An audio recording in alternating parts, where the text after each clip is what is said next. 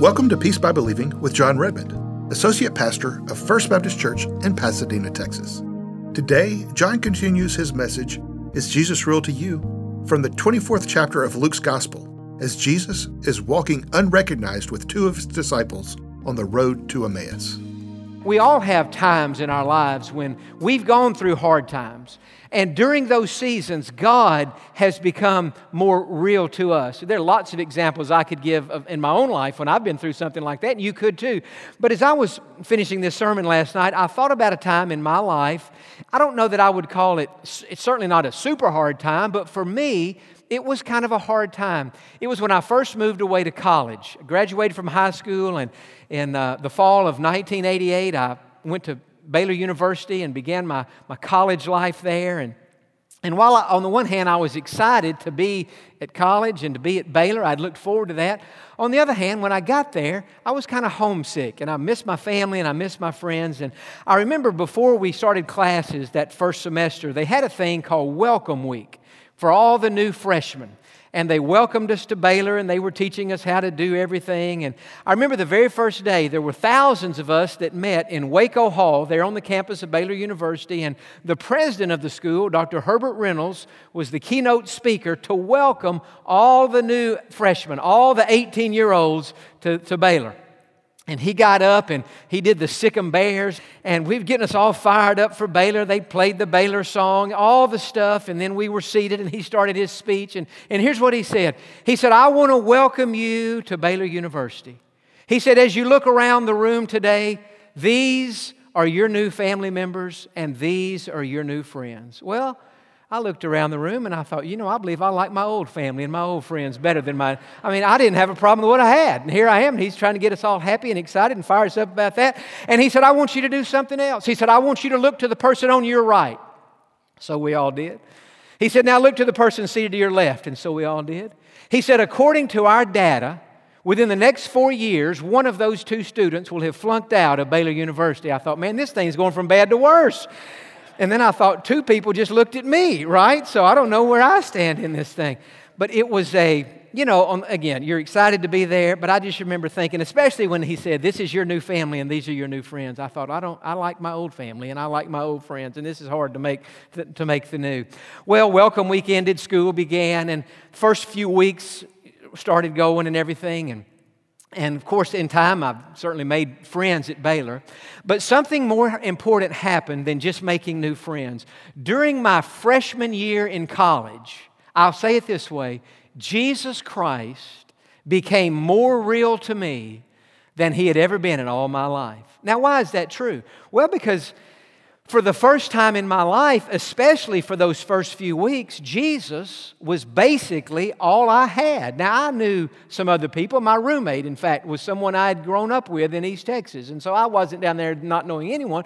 But I'm saying it wasn't the same as it had always been when I was growing up in my parents' house with my brother. It was just kind of me and all these people that I don't know. And so in that environment, Jesus became more real to me than He had ever been. And I can remember hearing a pastor say something one time that has stuck with me for all these years. He said, when you get to the point in your life when you discover that Jesus is all you have, that's when you find that Jesus is all you need. And I found that my freshman year at Baylor. You say, Jon, how did Jesus become more real to you when you were a freshman in college? Well, I'm going to tell you two ways, and we're going to see these same two things in the lives of these two men on this Emmaus road. Number one, Jesus became more real to me through His Word. Through His Word. Now, growing up in the home I grew up in, as you can imagine, I was taught to read my Bible and pray every day. And I did that most days. I didn't do it all the time, but I did it most days. But when I got in college, my daily quiet time took on a new meaning for me. And I could remember back then, in college, most of your classes started either 8 o'clock in the morning or 9 o'clock in the morning. And a lot of times you're studying for a test before you go to the class, and so it never did really work for me to have a quiet time before I did that. It just seemed so rushed. So what I started doing in those days, I started getting up, studying for my test or whatever, going to class, having class all day long till about 2 or 3 o'clock in the afternoon, and then I would go to the library, had my Bible, had my prayer journal, and before I started doing my homework assignments or writing papers or studying for tests, I would spend about, 30, 45 minutes, maybe some days an hour, in the library there at Baylor on the second or third floor, sitting by a window, looking out over everything, reading my Bible, having my prayer time. And that was the thing that I did with more regularity, more consistency. It was more meaningful to me than it had ever been. And just by doing that, that's when Jesus began to become more real to me. Now, it's interesting in this passage, as Jesus is beginning the process of revealing Himself to these disciples, the first thing He did to make Himself real to them, He began to open to them the Word of God. Now, all they had was the Old Testament, but look in verse 25. Look what Jesus did. Then He said to them, O foolish ones and slow of heart to believe that all the prophets have spoken, ought not the Christ to have suffered these things and to enter into His glory? Now, verse 27 is a great verse. And beginning at Moses and all the prophets. Now, remember, Moses wrote the first 5 books of the Bible, so he's talking about the Pentateuch there, Genesis, Exodus, Leviticus, Numbers, Deuteronomy. Beginning at Moses and all the prophets, He expounded to them in all the Scriptures the things concerning Himself. What would you give to have been a part of that conversation? To have heard Jesus Christ going back to Genesis, explaining to these disciples all the prophecies in the Old Testament that were fulfilled in Him. It was a sermon like has never been preached before. It was a Bible lesson like unto which no preacher today could ever give. And we're left to wonder, what did Jesus say?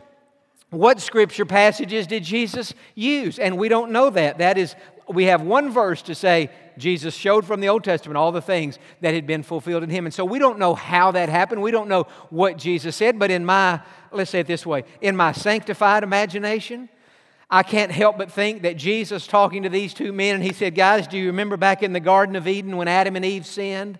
They ate the forbidden fruit and sin entered the world. And they said, oh, we've been hearing about that story all of our lives and we've been paying for it. Sin's in the world now. And Jesus said, well, do you remember in that 3rd chapter of Genesis? Do you remember after they had sinned and God came into that garden and He began wanting to walk with Adam and Eve in the cool of the day like He always had? And Adam and Eve were ashamed because they had sinned and they didn't feel like they should be in the presence of God. And for the first time in their life, they were naked. They were aware of the fact that they were. And they were so embarrassed and they were so ashamed. And do you remember how God clothed them with those animal skins? And they said, oh, yes, Jesus. And they didn't know it was Jesus. Oh, yes, we've read that story. We know about how God clothed them with animal skins. And Jesus might would have said, well, you know, if you'll think about it, before God clothed them with those animal skins, God had to sacrifice an animal. You can't cover somebody up with animal skins while the animal's still alive. So God had to take that animal and God had to sacrifice that animal. And that animal that was sacrificed so that Adam and Eve could be covered over in their fallen condition, that animal is a picture of me and the sacrifice that I would one day make for the sins of all the people.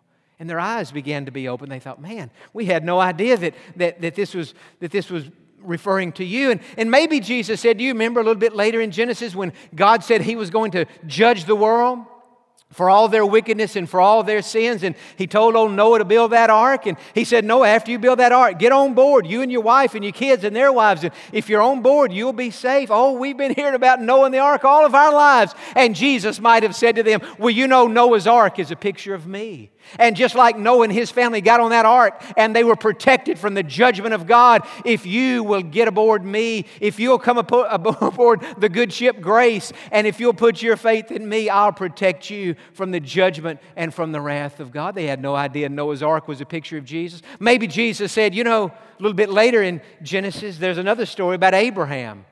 You remember he had Isaac late in life. That was his prized possession. He was so thankful for Isaac. And yet one day God put Abraham to the test. And God said, Abraham, I've got to figure out what's more important to you, Isaac or me. And so Abraham, here's what I want you to do. I want you to take that son Isaac and take him up to Mount Moriah. That's in Jerusalem. And I want you to sacrifice your son. Oh, we've heard that story all of our lives. And so Abraham took Isaac and he took him to that altar and he was about to let down the axe and he was about to sacrifice his son. And God spoke and said, Abraham, stop. You don't have to kill Isaac. I was just putting you to a test. But if you'll look over there that way, you'll find a ram in the thicket. Take that ram and let that ram be sacrificed instead of Isaac. And so they went over, Abraham did, and he sacrificed that ram. And Jesus might have said to them on that day, that ram in the thicket was an Old Testament picture of me. Because just like Isaac should have been sacrificed, but the ram took its place, you should have to die for your sins, but I have taken your place. And there goes Jesus telling these stories. And then he works himself to Exodus. He says, guys, certainly you're familiar being devoted Jews. You know all about the Passover down in Egypt and how God through Moses told the people to take a lamb, sacrifice the lamb, put the blood of that lamb on the doorpost and across that little beam at the top. And he said, tonight, when the death angel comes, if he sees the blood on the door, he will pass over. And the people living inside that house will not be destroyed. Oh, yes, we've known that story all of our lives. In fact, they would have said, Jesus, we came to Jerusalem to celebrate the Passover. We celebrate it every year. And Jesus would have said, yes, I know that, but did you realize that I'm your Passover lamb? Just like those lambs in Egypt were slain, I have been slain, so that if my blood is placed over the door of your heart, you will be safe from the judgment and the wrath of God. And on Jesus went into Leviticus, the whole sacrificial system. And he's explaining this offering and that offering and all the sacrifices that had to be made. And Jesus would have said, you know, the whole book of Leviticus is really a picture of me. Because in Leviticus, sacrifices being made for people's sins. I am the ultimate sacrifice that is made. And in the Numbers and in chapter 21, he might have said, do you remember a story? It's not as well known as these others, but do you remember a story how the children of Israel, after they came out of Egypt, they're wandering through the wilderness? They're complaining against God. They're complaining against Moses. And God sent poisonous snakes in their midst. And those snakes began to bite the people. And people began to die. And Moses said, God, if you don't do something, all the Jewish people are going to die. And God said, Moses, I'm going to do something. I'm going to tell you to do something. I want you to take some bronze and I want you to make a serpent, fashion a serpent in bronze, stick it on the end of a pole, lift that pole up in the air and tell the people who have been bitten by these poisonous snakes, if they will look to the bronze serpent, they will be healed of that venomous poison coming out of those snakes. And Moses did that and the people did that and they were saved. And Jesus would have said, see, John chapter 3 hadn't been written yet. But Jesus might have said to those guys, as Moses lifted up the serpent in the wilderness, even so must the Son of Man be lifted up, that whoever believes in Him would not perish, but have everlasting life. They had no idea that bronze serpent in the Old Testament was a picture of Jesus. And on Jesus would go and into the Psalms. And maybe in Psalm 16, he said, do you remember that verse in Psalm 16? Jewish people familiar with Psalms, where the Bible says, where the Scripture says that God would not leave His Holy One in Sheol. He would not allow His body to experience corruption. That was a picture of me. I was buried. I was placed in that tomb, but my body did not decay. He didn't leave me in the grave. He brought me up out of that. And maybe into Psalm 22, where the psalmist begins by saying, my God, why have you forsaken me? Did you know when that psalmist said that back then? That's something that I would take. It's a messianic psalm that I on that cross would say the same words. In that psalm it says that one day my clothes would be divided as I was being crucified for the sins of the world. And certainly into Isaiah, Jesus would have come to that suffering servant passage in chapter 52 and 53. And down in the first few verses of verse 53, Jesus said, don't you remember the words? He was wounded for our transgressions. He was bruised for our iniquities. The chastisement for our peace was upon Him, and by His stripes we are healed. That was all about me. That's what just happened in Jerusalem. I was wounded for your I was bruised for your iniquities. The chastisement for your peace was upon me, And by my stripes, you're healed. And so Jesus, whether he took those passages or other passages, he explained to these two men from the Word of God how he was the Son of God and how he had died on that cross and he had been risen under the power of God and in accordance with the Word of God. So all of that to say that one of the ways that God becomes real to us is when we spend time in His Word. Another way that God becomes real to me, I think about myself back at Baylor. Not only was I trying to read the Bible every day and learn what I could, God became real to these men when they spent time in His presence. Look in verse 28. Because now, after that Bible lesson that Jesus gave, in verse 28 it says, "Then they drew near to the village where they were going, and He indicated that He would have gone farther. But they constrained Him, saying, 'Abide with us, for it is toward evening, and the day is far spent.' And He went in to stay with them. Now it came to pass, as He sat at the table with them, that He took bread, blessed and broke it, and gave it to them." Now look in verse 31. "Then their eyes were opened, and they knew Him, and He vanished from their sight."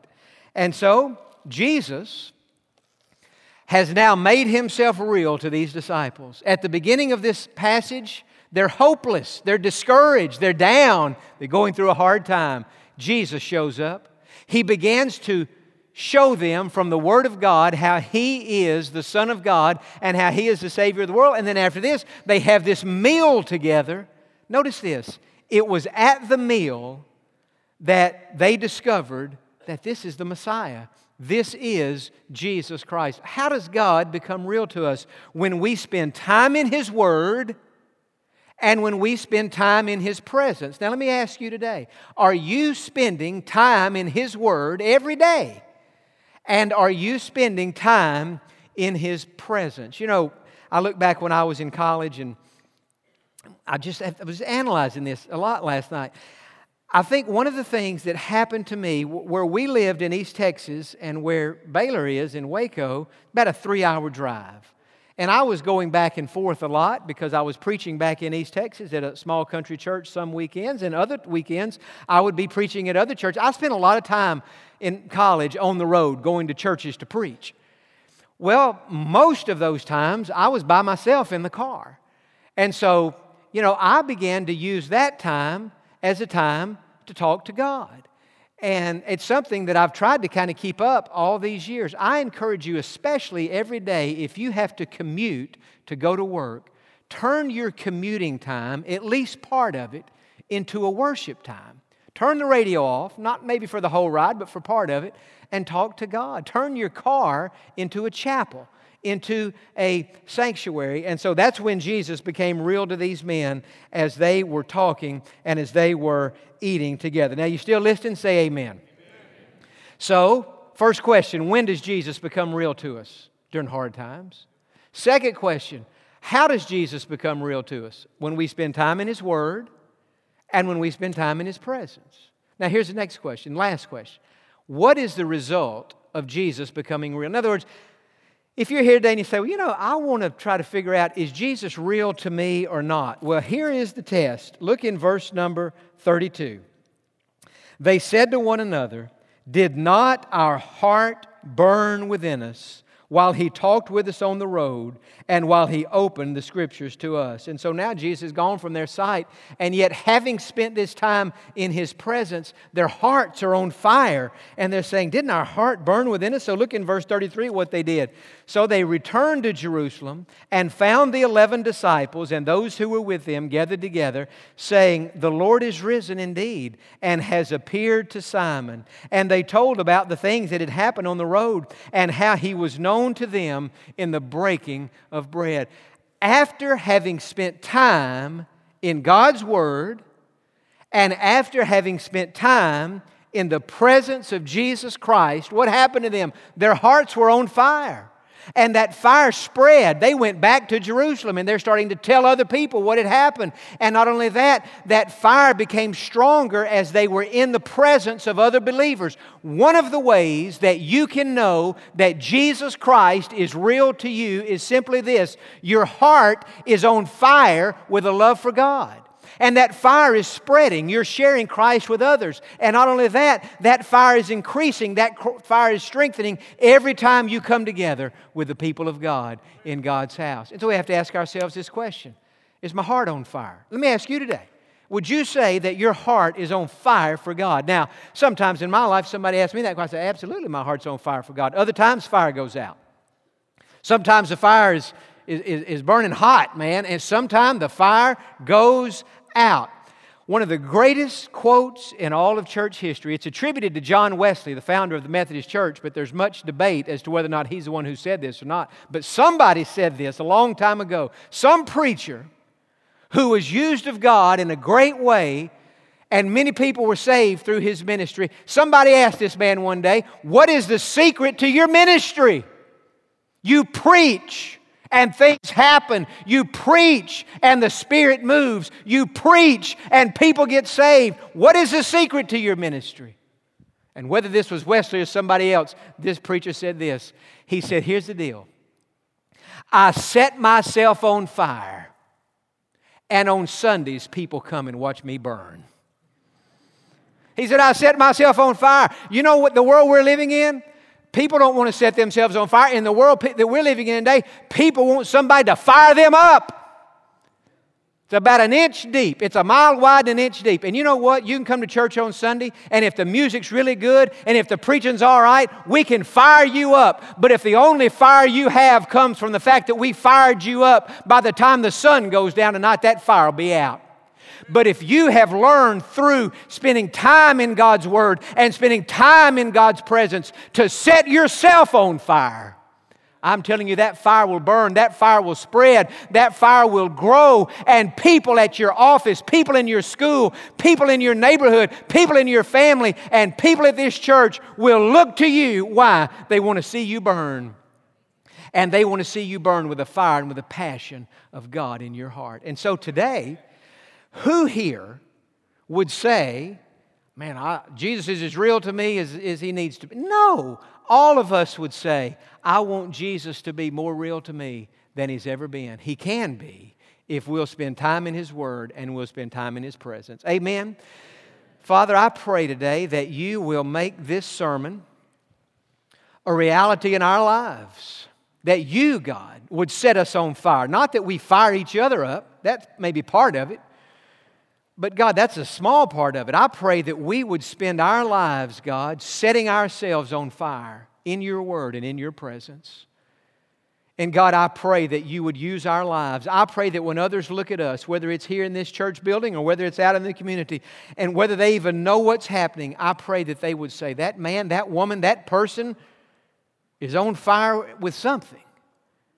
They've got something I don't have, and they have something I need. And God, I pray that through our very lives, Your Holy Spirit would draw people to Jesus Christ. With your head bowed and eyes closed. Christian friend, would you just ask God today to set your heart on fire for Him through His Word and through His presence? Would you ask Him to set your heart on fire for Him? And then some here today, back to the beginning of this sermon, I said, how many of you have received Jesus? Well, probably not everybody. If you have never been saved, we're going to give you an opportunity right now to receive Jesus Christ in a personal way. Would you just pray this prayer? Say, Lord Jesus, come into my heart. Forgive my sins and make me a Christian. I ask You to save me, and I trust You to do it. Amen. For those of you who have prayed to receive Christ as your Savior today, we would love to know about it and to rejoice with you in your decision. Please let us know by sending us an email to info@peacebybelieving.org or by giving us a call at 1-800-337-0157. We hope that today's message has been a blessing to you. You can find this message along with part 1 on our website, peacebybelieving.org, under the Broadcast tab. We invite you to keep up with us on social media. You can like Peace by Believing Ministries on Facebook or follow @PBB_broadcast on Twitter. And don't forget to share and to tell your family and friends about Peace by Believing. Thank you for joining us today, and we look forward to you being with us on the next Peace by Believing with Jon Redmond.